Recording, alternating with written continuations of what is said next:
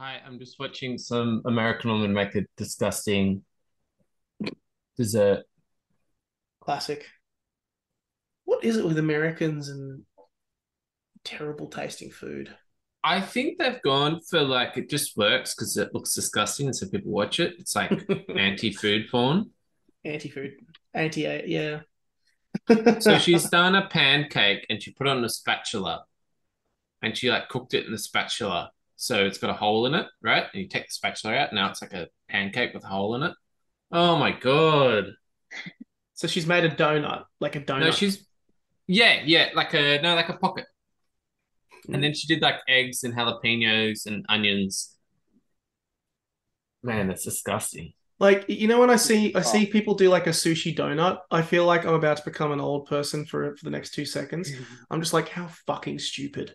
How fucking stupid do you think that you have to be to think that that's a great idea? It's like, come on. I think it's important to just don't do a sushi donut. Just don't do it. That's just a stupid idea.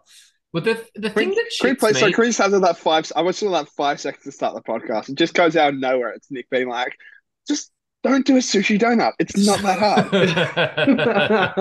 hard. What are you anticipating seeing, amongst the New Zealand teams, given you've given all that about the All Blacks?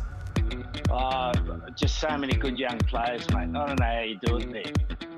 Oh, I do, because you've got three of the biggest academies in the world. Fiji, Samoa and Tonga. They're not bad. We were waiting for it. I was waiting for it.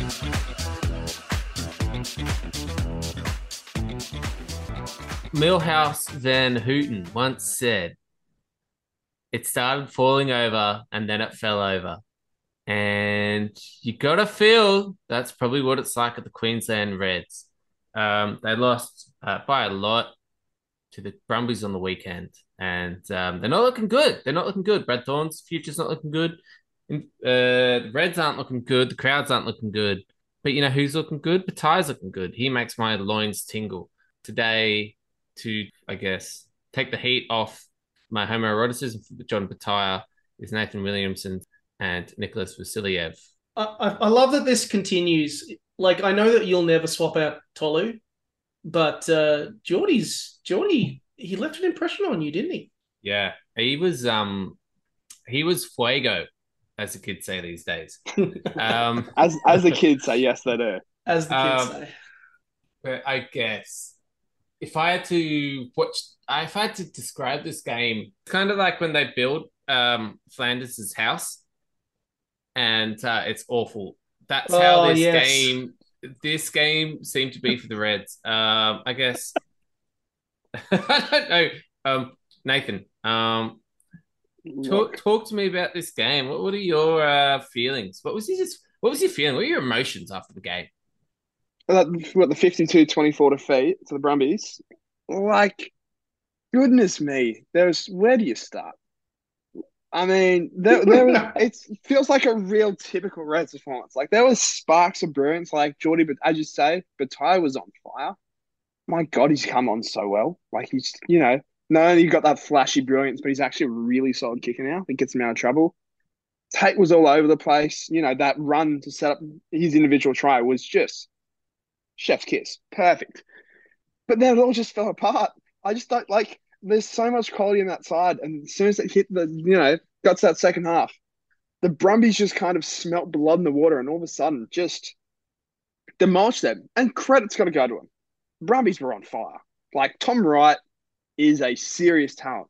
I've been saying for a while, he's the Wallabies 15. I think week by week he keeps kind of solidifying his place and how you fit him, Marika, Markey, Jordan Bataya, Kellaway into one back line. Who knows? Like that's not it's fuck if I know.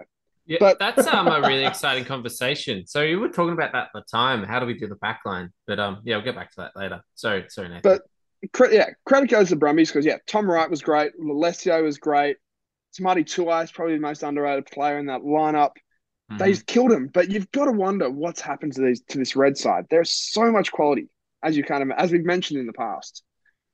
But they get into these dogfights and all of a sudden fall away to a point where you're getting beat by 28 by your biggest rivals. A side which they were pushing to the end 3 or 4 weeks ago.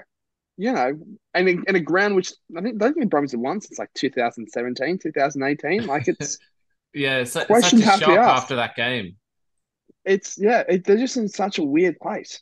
Nick, as a Brumbies fan, how did you feel after the game? Did you feel like pity for the Reds? Well, were you happy?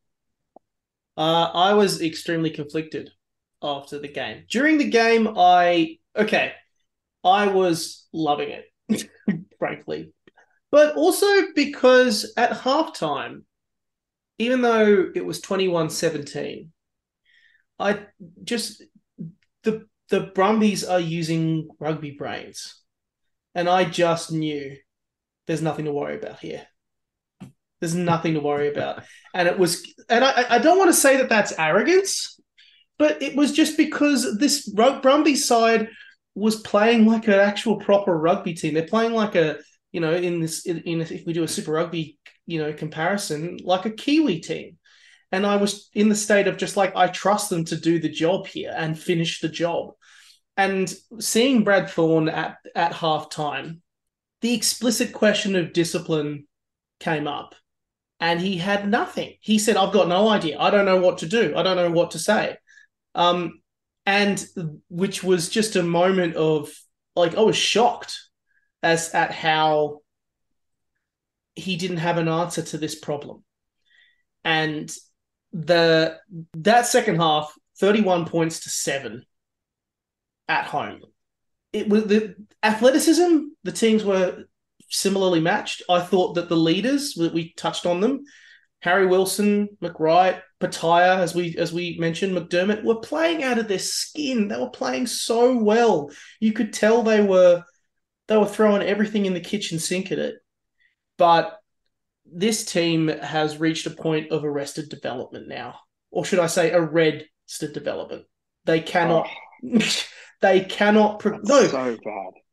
but it's you're right though. You're Fire I right. felt in my loins for Bataya went with that pun. Yeah. My loins are cold. Yeah.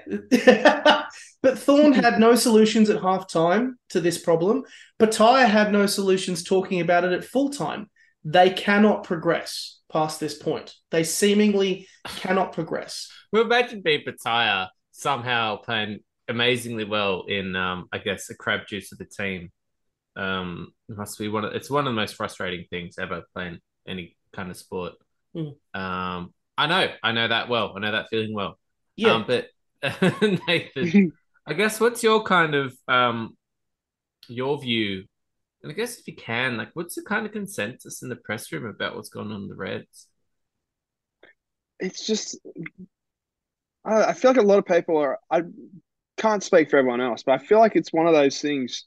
He just, as Nick said, he seems lost for answers at this point. You feel like this is the time where you need to change things up. And yeah, we have to give credit for Thorne of what he's done to this Red side. Like he took definitely. a really rubbish team full of young guns, a team that was going nowhere, and delivered them a title in that 2021 AU final. They were competing with some of the best out there. But at some stage, you've got to move on. Some stage, the same message, the same golf club swing, the old checker days, like it just doesn't hit the same. Yeah, I agree. You need a fresh voice. I think we're at that stage yet, and they face a real dangerous task this week, going to Samoa, playing Moana Pacifica. No, and with a whole bunch of players still out, like Liam Wright's gone, Seruru's gone. Miners first came back, and they looked solid against Crusaders. Like this could be the death knell if the Reds don't all of a sudden kind of put these words of, oh, we're still playing for Brad Thorne, we want to put it together, like action time, or he's not there. Sorry, I just want to hone on that playing for Brad Thorne because that was my feeling about the Reds, like just that the vibe I felt. Not really thought about it too much. I just felt it that the team is just not playing for them. And I think if you look back at, I mean, Tongan Thor's going. And there were rumors about that. We don't know exactly why he's going. It might be money, whatever. But he's gone. Slipper's gone. Quaid got kicked out, or Slip got kicked out. We talked about this in a recent pod, I think, but Isaac Rodder left, and who's the other fellow who left? A lot of Hamish Stewart went too. Hamish Stewart left. Hamish Stewart went. Yeah. Lekan Sarkai Lotto. There's a couple that have kind of folded his way out. Isaac Lucas is another one that was over the COVID period, who's killing it in Japan. Like there's a whole bunch of players. Angus Scott Young. Like it's been a decent kind of turnover. Yeah, and you can't say that's all Brad Thorne, but it's also, in the smoke there's fire, hey? Nick, I guess if you're the doctor, what would your medication be for the Reds? It's clear that the medication that they currently have, or the main treatment that they currently have, is not working. So you get a new treatment. You find a new way to make it work. Adding on. So does that mean no more Brad Thorne? Yes, I think this is it. I think there is no denying what the man has achieved since coming in to be the coach in 2018.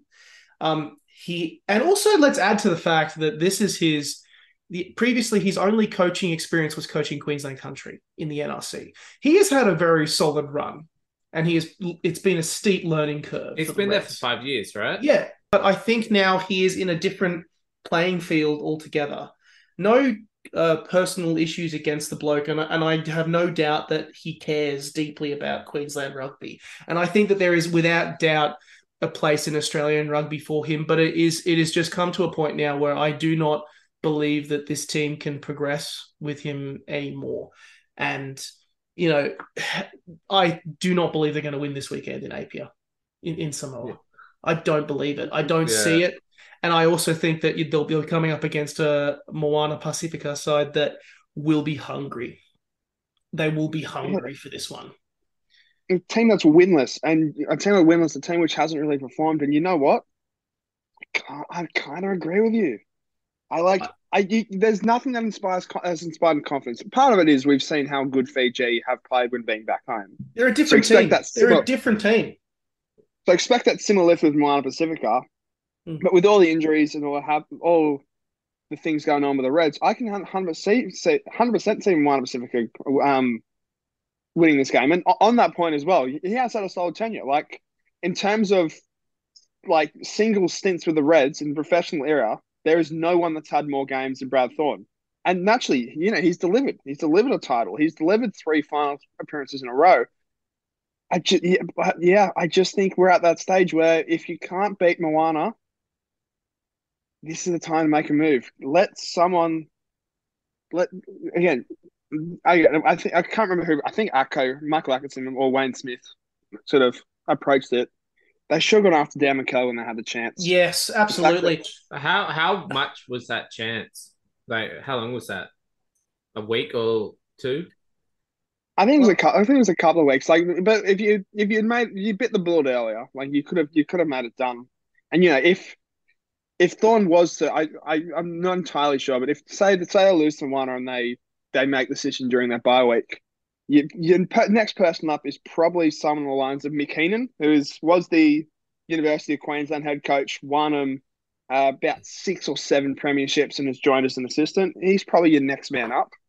But you do think that to keep Dan McKellar in Australia, a Queensland boy. Yeah, just might have missed the trick there. And realistically, with these stuff, you don't know. He could have had that eye set on England job and being like, I'm not coaching anyone but the Brumbies. That's the thing we never know. But again, when you look at even someone like a Tim Sampson when he was off contract as well before leaving as an assistant, like another one who I believe has come through that Queensland system. Like we saw the success he had at the Force to an extent. Like there's options there, but again, this is very much win or go home territory for me in terms of Brad Thorne. And, if it's not this game, I suspect it probably would be. You'd be, if you're Queensland Power Breakers, you'd be eyeing off that game in 2 weeks' time against the Waratahs, and you go down to the Waratahs in Townsville. I think there'll be questions asked. Then no, if I was a Reds broker, I'd be looking already. I would actually. You know what? Talking about the bye, win or lose against Moana. Say thanks for everything. Give Mick Heenan, is that his name? I would. Season. I would let Thorne fill out the end of the season, because the bloke has been, first of all, just not just out of respect to the bloke because he's been there for so long, but also because maybe he might still get them into a final series because that's the nature of how Super Rugby is right now. And but I think the best idea is it's not all bad news for the Reds, all things considered. They had major re-signings in terms of a lot of players coming, continuing their time, there, going into the next couple of years. I think the best bet is to do a clean slate, finish this season. You've got sign up all of that new talent, confirm all of that new talent, and then give it to a new coach with a fresh set of hands. I totally disagree. I think we talk about finals. It's 8 teams, right? And there's 12 teams. Yeah. So it's like, don't be shit and you can get into the finals. So that's not a huge achievement. What difference is it going to make? You're going to put a coach straight in under under pressure. So you get a look at him. Everyone gets kick up their ass. It didn't work last. It didn't work last time with the Reds when they brought Styles in. What makes you think it's going to work this time? Oh, because it I usually think works. I can make it. You can make an argument that yes, it didn't work with Styles, but look at the last coach to leave halfway through a season. When you look at from an Australian perspective, was Dave Wessels, the man who brought in Kevin Foote. You then look at what he's now done with a season and bid in charge, using that first kind of that trans-Tasman period as a feeling process, 22 to build a process, and we're seeing the results in 23. That's shown it can work to an extent. Yeah, but the wins aren't there yet for Foote. I mean, full disclosure, I agree with you. I think that Kevin is really showing his stripes this year, but there's no denying though that right now he's still only got like a winning record of 20%. Kevin does right now, probably less. But that's not a good measure of that 20%. But it's a results-based game at the end. It's a results-based. That's the determination at the end of the day. Simple truth is these teams need wins. They need to win. That's the problem. That's the thing. But actually, I disagree that it's results-based in Super Rugby because it's all aligned with national teams. If it was results-based, you'd open it up, recruit players not from Australia in your teams more, and you'd give like the Reds or the Waratahs go sign Braden Barrett, whatever. So that I wouldn't say it's results based. And then the other thing too is that 20% for the Rebels, like that's on par. You know what I mean? It's not like the Crusaders. So to kind of say that using that as the evidence for it not working, that's all we've got, but I don't think it's good enough. And the other thing too is what are we talking about? We're talking about the mid-season coach bounce. It would work. It would totally work. Mick Heenan comes in. Everyone's got to prove themselves again. I mean, Bataya's still getting picked, but everyone around that still getting, and it would be good. And that's all they've got. Otherwise, you know what you've got with Thorn. And look at what happened on the weekend. What's the phrase? Sorry, the grass. Let's see if the grass is greener on the other side. With McKeenan. And then also McKeenan, like if you did that, like if he comes in next season and he's not great, well then there's another season down the drain. And I'd actually say there is more compelling evidence looking at Darren Coleman and Simon Cron finally getting head coaching roles and they're not lighting the world on fire. And they've done the same thing, come from that Simon Cron, North Sydney coach, Darren Coleman. I mean, he's got a bit more on his CV because he went to America, but it's still that level of experience. And it'll actually be good for Brad Thorne to go somewhere else in the same way that Stephen Larkham's gone somewhere else and he appears smarter, a better coach. I do see your points. I think that there is validity to it. My question is, I don't doubt Heenan as a coach because I know that he also had success at Brisbane City level, not just in the Premiership, in the Premier grade, but I think he got Brisbane City in the NRC to 2 semi-finals as well. So he can, turn teams around relatively quickly. But to be honest, I don't see right now what he could bring in that would be any different from Thorn. All right, deal breaker. Nathan, what do you think? Jeez, hold on, mate. Tiebreaker, sorry. Look, it's a tough again. I've said my thoughts. I think if you had the opportunity back 12 months, you would have gone for a Dan McKellar. That's obviously not an option. Personally, I think you go with you award the local bloke. I'm on the Heenan side of this and just kind of see what he does. Just see if a new voice goes in and get to a point where if it's not that, Now? Would I'll you go do it now. now? Yeah, I Yeah. go now. I kind of lean to that direction. Just kind of put the onus on players to their performance. Just see what happens. So, Nick, would you also go Hina next year? This is a fun chat. Like, who would you get? Was it I'm Paul gonna say Cully? Was it Paul Cully? Acco. No, Acco, who Michael Atkinson, the journalist for Brisbane Times, Channel 9 in Brisbane. He did come up with He put, he did come up with a good list, didn't yeah, he he? put together a coaching list, and top of it was Robbie Deans. Yeah, Robbie Deans would be a good option. You know, you would be a fool to not include Mick in that discussion. Yeah, I think they need a big international coach to turn this around because the talent is there. I think go for a more experienced head personally, someone who's actually got success in multiple different areas. They need someone like like the Checker was to the Tars, turned it around, provided success. Probably also similar to someone like Ewan McKenzie because the talent is there. That red card. Can we talk about that red card? Can we talk about that call, that red card, when Angus Blythe, I don't know how to describe it, tried to decapitate Korea Tool. It seemed, reckless is a word many people use to describe it, but it seemed beyond reckless. It seemed, I don't know, Fucking stupid. yeah, but That's worse than worse. that. Worse than that. It was someone described it as he saw Korea Tool and he said, "I can hammer this dude." I Just don't hit know. with the high tackle. Like Yeah, but it was like even hit him out so hard that the dude couldn't stand up. I think this is where I'm all for the new card system that's come in. I think it's a really good system. Like it's sped up the game. We don't have to look at all these different angles and see what happens. But I feel like if there's a place for a red card, a proper full red card, that's the kind of tackle that you got to kind of give a full red card to. Like there was no, you talk about mitigation. There was no real intent to duck or kind of lower the body height. He can make the argument that he was trying to just charge him down, but even still, it was quite reckless, and that's a long bow to really pull.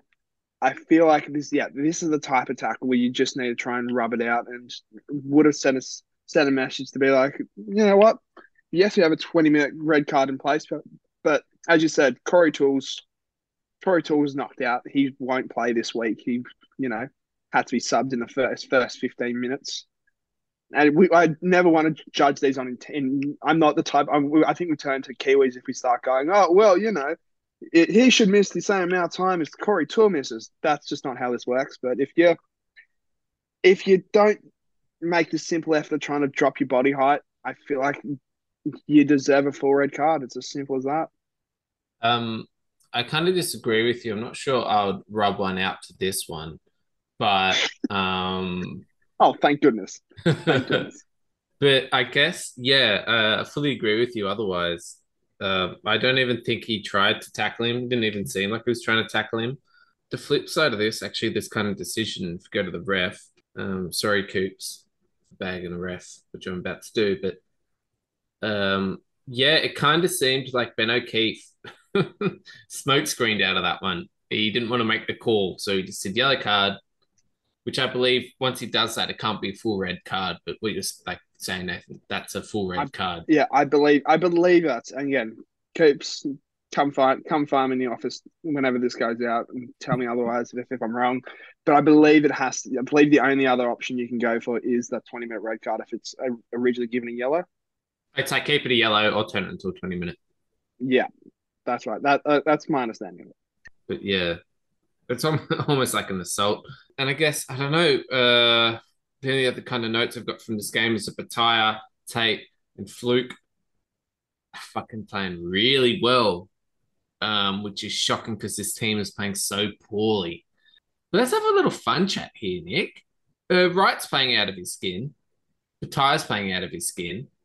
Callaway's coming back. I think he's going to play for the Rebels this weekend, or played last weekend. He played last Played last weekend. weekend. He played last weekend Yeah, against. sorry, it was Easter Rebels supporters instead again. You got Corabetti obviously coming back, and you got Marky Mark. What would your Wallabies backline be? And who's the fullback and whatever? Oh, that's a good question. Yeah, it's a nice question, isn't it? It's a nice question. This makes me happy. Thank you, It's Nick. it's like a hot cross bun, but for the mind. Oh, that's so sweet of you. Thank So you. you gave Yeah. me the shit questions then. Great. Yeah. That's so But sweet you're of the you. journalist. You use the hard questions. Yeah, no, that's Yeah. right. That's right. That's so sweet And of you. it makes your loins tingle. It does. Sorry, go on. That was a loin tingler. That was what that one Yeah. was. Oh God. I mean, Wright is playing so well. That is a really hard question because I genuinely also believe that I think Bataya is better suited to the fullback position. I think he's got the athletic ability, and I've for a while have actually thought that he just has that more complete athletic package to serve as Australia's fullback. But I'll tell you what, Tom Wright is making a hell of a compelling case right now for being the first pick. Who would you pick?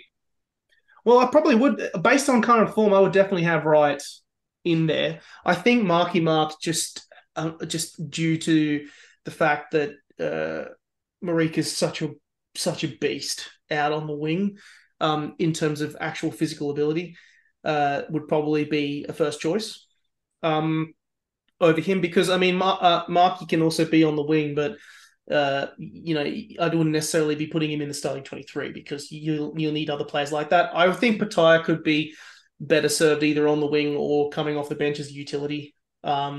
Because also I also think Kellaway has been in such great form as a winger too. And I think Pataya currently would be better suited, in my opinion, as coming off the bench. But it's a difficult one because I also, I do think that it's such a competitive spot, so competitive that back three. It's the right problem to have. It is the absolute right problem to have. Yeah, if only we had it for a fly halves. Well, at least we've got fly halves standing up now, which is better than previous years gone by. Nathan, I guess. Okay, I'll be nasty. Who'd you pick? Our preferences, but I don't think there's any wrong answers. Like any combination of those five work really well.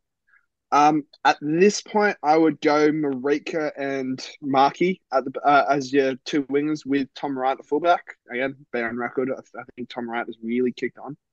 And you use Pataya as that off the bench option who can, not only cover wing, but can cover fullback and cover centre if need be. Has World Cup experience at centre. He really becomes that versatile kind of piece. Leaves Keller as the man out, which I'm not that comfortable about. I think he's, when you think about it, how good he was for the Wallabies, it's tough because do you leave Nawanga Tawase out when he's played so well against Wales as well? Like he won. The reason we won that game was because of how good he was in that second half. But that's what I would say at this point. Yeah, moving on. Sorry, I don't know if we've got anything to mention more for the Brumbies. If we could go back to them. I think go back a bit. Nick, you were saying that they're just really good. I think that's probably where they're at.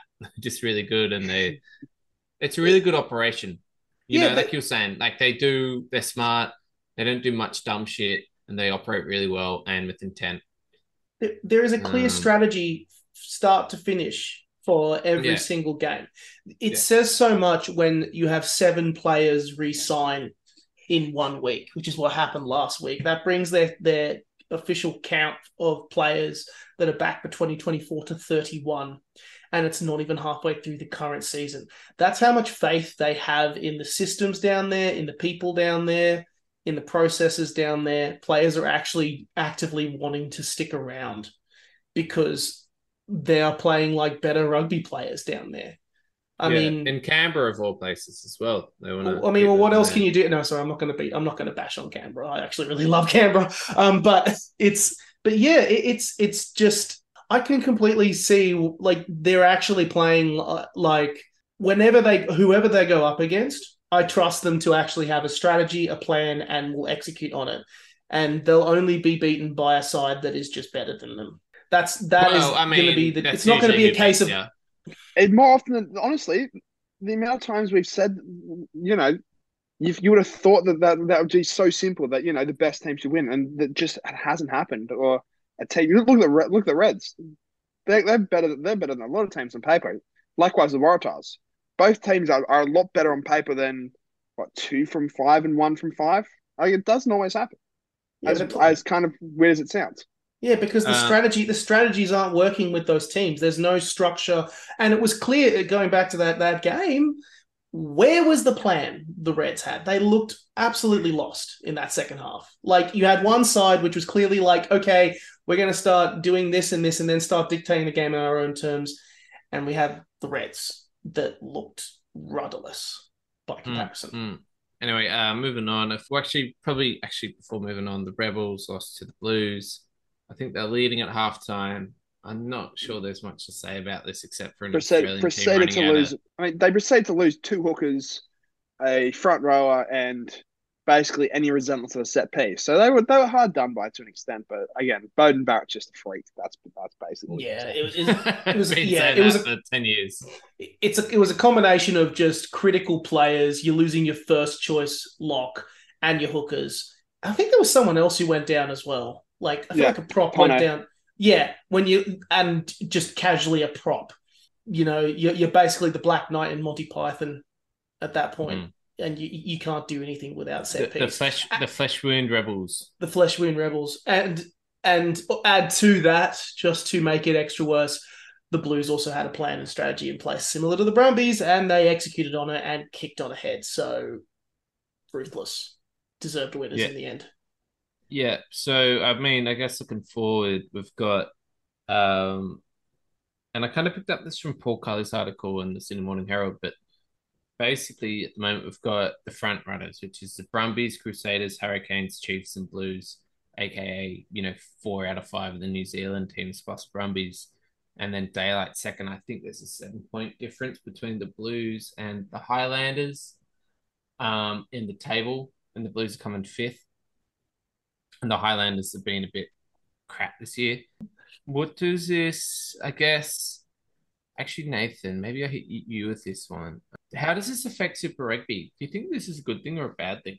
I think I don't think it's a good thing. Like it's really leaves a disproportion to when you're essentially having one tier and a second tier behind it. Like particularly when we already have an 8 team final system where those 7 or 8 teams, that 7th or 8th or 8th team are probably coming in with, or definitely coming in with records under 500. You struggle to think what it could be towards the end, but I don't think I think you need to start. And it's been said ad nauseum. You need to just start seeing the Aussie teams turn these close losses into wins. Find ways because you look at that draw, those teams you don't mention. The Reds, the Rebels, the Force, the Waratahs. In 4 of the last 5 positions on the ladder. And that's not good enough. And you look at a team like the Waratahs, I reckon I think they've got a very good run home. I think they can properly turn it around. Like, I think the last 8 games outside of the Blues and Crusaders away, I reckon every other game is a winnable game for them. And they can do some damage. You look at the Force have the ability to get a couple of upsets. The Reds, we know the talent that's there, it's just not performing. And the Rebels have been on fire this entire time. Brumbies we know are sick. Like they're just going to dominate everyone. So Force and Rebels, I think, are in similar positions. Rebels maybe Rebels ahead, but they've got a relatively tough run of teams they've got to play. Crusaders got to go to play Moana in New Zealand, and I think a couple of games against the Brumbies as well. So they're going to have a tough run of it. But I think the Waratahs can prove that it's just more than a 5-team comp. I've got faith in it, but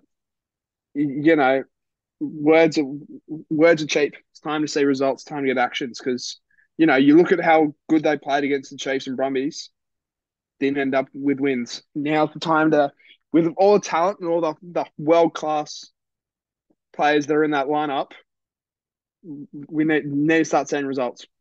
Nathan just put air quotes around world class, everyone. Wow. Wow, the disrespect. I was How you I'm gonna do actually me just dirty like that? sorry, Nathan. Nick, I don't know if you mentioned the pod already. We were talking about it definitely before, but it's halfway through the season. Do you see any big movements happening, or do you just kind of see this top five ballooning out in front? Yeah, pretty much. I think. I mean, in terms of where we are from an Australian perspective, this is piss poor. Like, I don't think it's the low of 2016, 2017 when we had like a 20 something run game lost to the Kiwis, because thank God the Brumbies are there salvaging this. But the other four sides, fuck me. I do agree with Nate. There is a lot of winnable games for the Tars. They do have some tough runs in there, but there is opportunities as well to grab some big scalps. I can see them winning against the Highlanders, and I can also see them winning against this Reds team, and I can also see them challenging the likes of the Drua and continuing that good form against them as well. It's there are plenty of games that they can win and turn that uh, mixed season that they currently are, their negative season they're currently on into a positive come the end of this come round 15. I'm really still barracking for the Force. I think the Force they've got a pretty solid run home. They've got a lot of games at home, and they have proven with their wins that they picked up this year that they can be a really tough team to beat at home. Yeah, especially if they get a full voiced crowd behind them, which would be very, very positive. I think that I'm really worried about the Rebels, in all honesty, because yeah, I can see Nathan moving his eyebrows there, going, "Excuse me," but Interesting. Yeah, interesting. I because so many times with the Rebels, it's been like a flash in the pan situation where they produce a couple of good performances and look promising, and then nothing shows it. And I'm very worried that even though they have looked really great for the last couple of weeks and have shown some fight and have shown some strength, the Drua game made me very worried that they were kind of starting to run out of steam. The Blues game made it even worse. I think it didn't help by the fact that they had so many players go down as well. Thank God they've got a bye this weekend, but the first game back is the Crusaders. I don't see them winning that game, and I worry that that is going to be the momentum crusher that will push them out of finals contention, because they need a big scalp. They need a big scalp. They're showing great potential and great cohesion, and the leaders are standing up. They haven't won a game, since round 5, since March. Right now for the season for the Rebels, this next couple of weeks are going to be critical, and I really hope that they take the time to lick their wounds after this Blues game. So here's why I think the Rebels there's still positives there. Yes, I agree. They need to start. They need a big scalp, and as I've kind of touched on before, they've got a tough run home. 2 games against the Brumbies, Waratahs in Sydney, along with the Crusaders. I couple that with Highlanders in Dunedin as well. But I think there's enough talent still coming back. Like you said, I think bye came at a good time. I think the injuries to the forwards weren't as bad as first thought. Like your Lessies and your Ponez will probably be back next week after the bye. You couple that with Matt Phillip and Rob Leota will be probably back for the last month. So there's all of a sudden added kind of grunt to that forward pack. Kelway's still, started his first game, I believe, last week. And you touch on the Fiji game. Yeah, it was a real bad look for him. But you take that first 3 minutes out of the game, and it's the Rebels outscored them afterwards. Like, they showed some great fight to get back into it. But I do agree. I think there's a lot of talent coming back in, that there's positives to take out of it. But I mean, 100% agreement that they need to start getting a big scalp, get someone that can kind of make a statement that, hey, we're not just making up the numbers as a 7th or 8th seed. We're here to really kind of shake the cage and make a difference. They need to start winning. They need to start winning. That's the cold, hard reality for this Rebel side. You just need to win. That's the truth of it. Yeah. I just interestingly, the Brumbies run in to the end of the season looks fairly breezy. They've got the Drua this weekend. By the way, this weekend the Reds are playing Moana Pacifica in Apia in Samoa, but they're playing at 2 p.m. on Friday. Uh, bizarre scheduling. But the Brumbies are playing on Friday night, 7:30 against Fiji and Drua. I expect them to win. They've got a bye the week after that. Then they play the Hurricanes away. That's a big test for the Brumbies. Talking about needing to win, big test there. Then the Brumbies are playing the Rebels in Melbourne, and then they're playing the Highlanders in Canberra. They should win that. If they do win that, alarm bells. Then they're going over to Perth to play the Force. Then they're playing the Chiefs, big game. They, at home, sorry, in Canberra. So that should be a cracker. Then they're playing the Rebels again in Canberra, and that's their run in. So they've got two tough games. I think that speaks to just how cooked their start of the season has been. Like they've played Reds twice, Crusaders in Christchurch, the Blues as well. Which they kind of just white flagged that one. It was a tactical resting of players, Mm-hmm. and then we can see Moana Pacifica as well. Like for a first 7 games of the season, that's again the fact that they're 6-1 speaks to the quality of that team so highly. Yeah, that's totally. that's my point. That's just the point I want to make. It's just insane what the Jobs have done there. The next point I want to make is that buys suck. I hate buys. Why are we doing buys? Like, just get on with it. I would actually rather if they during these buy rounds had the best games going on. So there'll be rival games. The Crusaders will play the Highlanders. Just for 3 games in a row. Because it sucks though. It just sucks to have 4 games, and especially the coming weekend when 5 games at 2 a.m. on Friday. Nathan, you're not complaining though. I mean, it's manageable. As someone who covers every single Australian game, you know what? I can enjoy a couple of days, just a couple of weeks of reduced action. But I do agree. Like it's trying to find, but we have to find that balance. We have to find a balance of running a 15-week competition, bang to bang to bang to bang to bang, where you're going to need some time to actually give people the opportunity to rest up and get better and just. So I think I've got a balance. I think this is probably the best way to balance it. To be honest, like I don't see an alternative. Like unless you are going to do the full subbies and have a complete week off, like yeah, go away, do something else. Rugby's not be on end all for most of us anyway. Just go. But you lose comp loses momentum in that regard. Yeah, the comp loses momentum if you can't have something going on.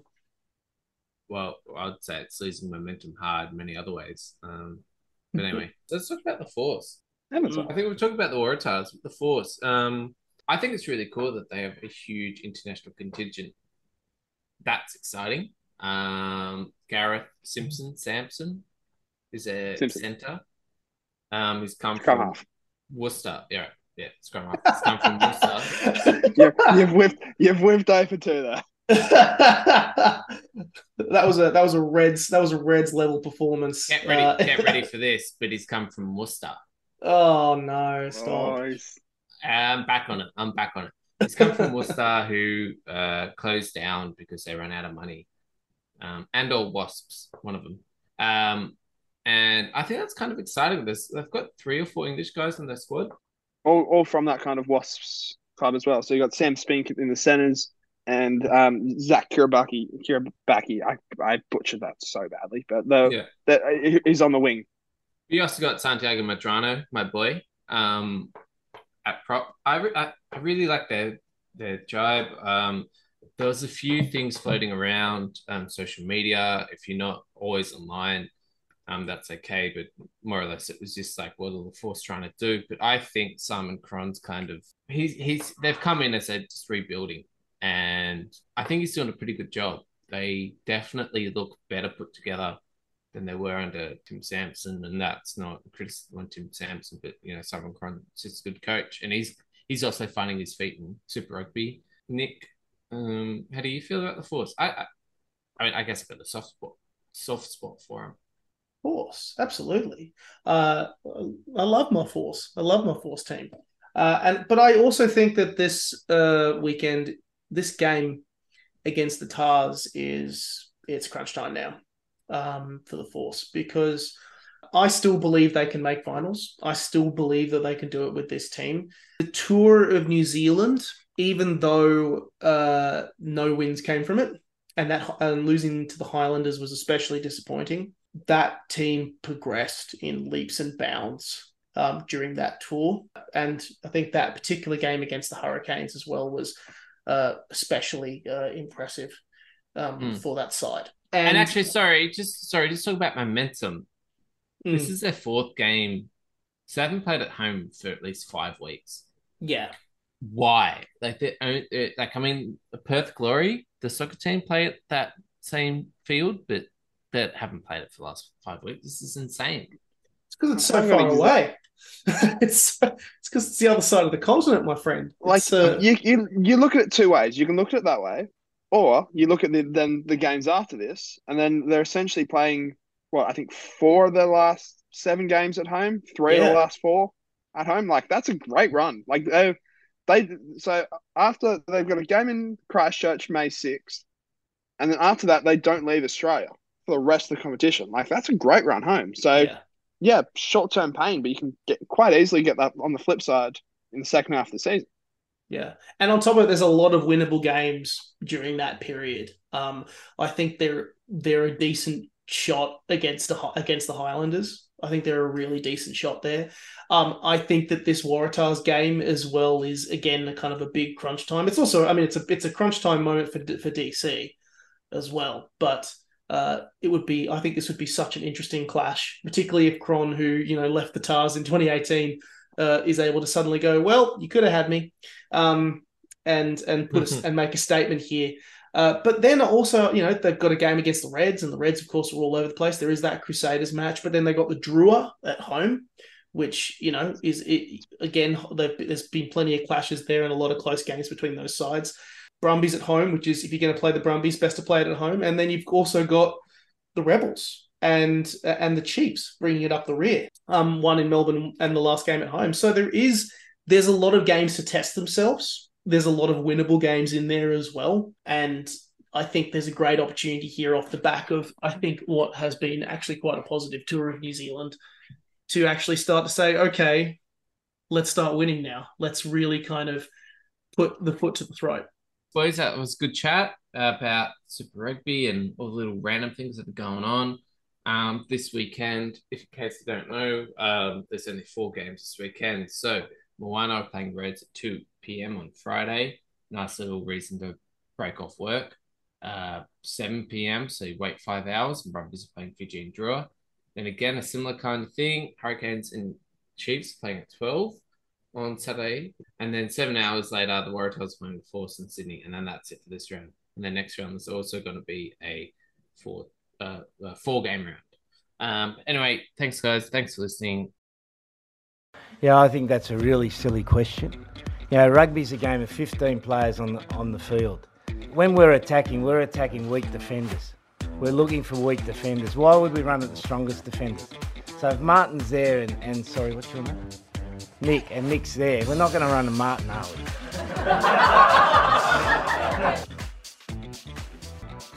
Guys, can you just send my best wishes to Warren and make sure he enjoys the 3rd and 4th playoff?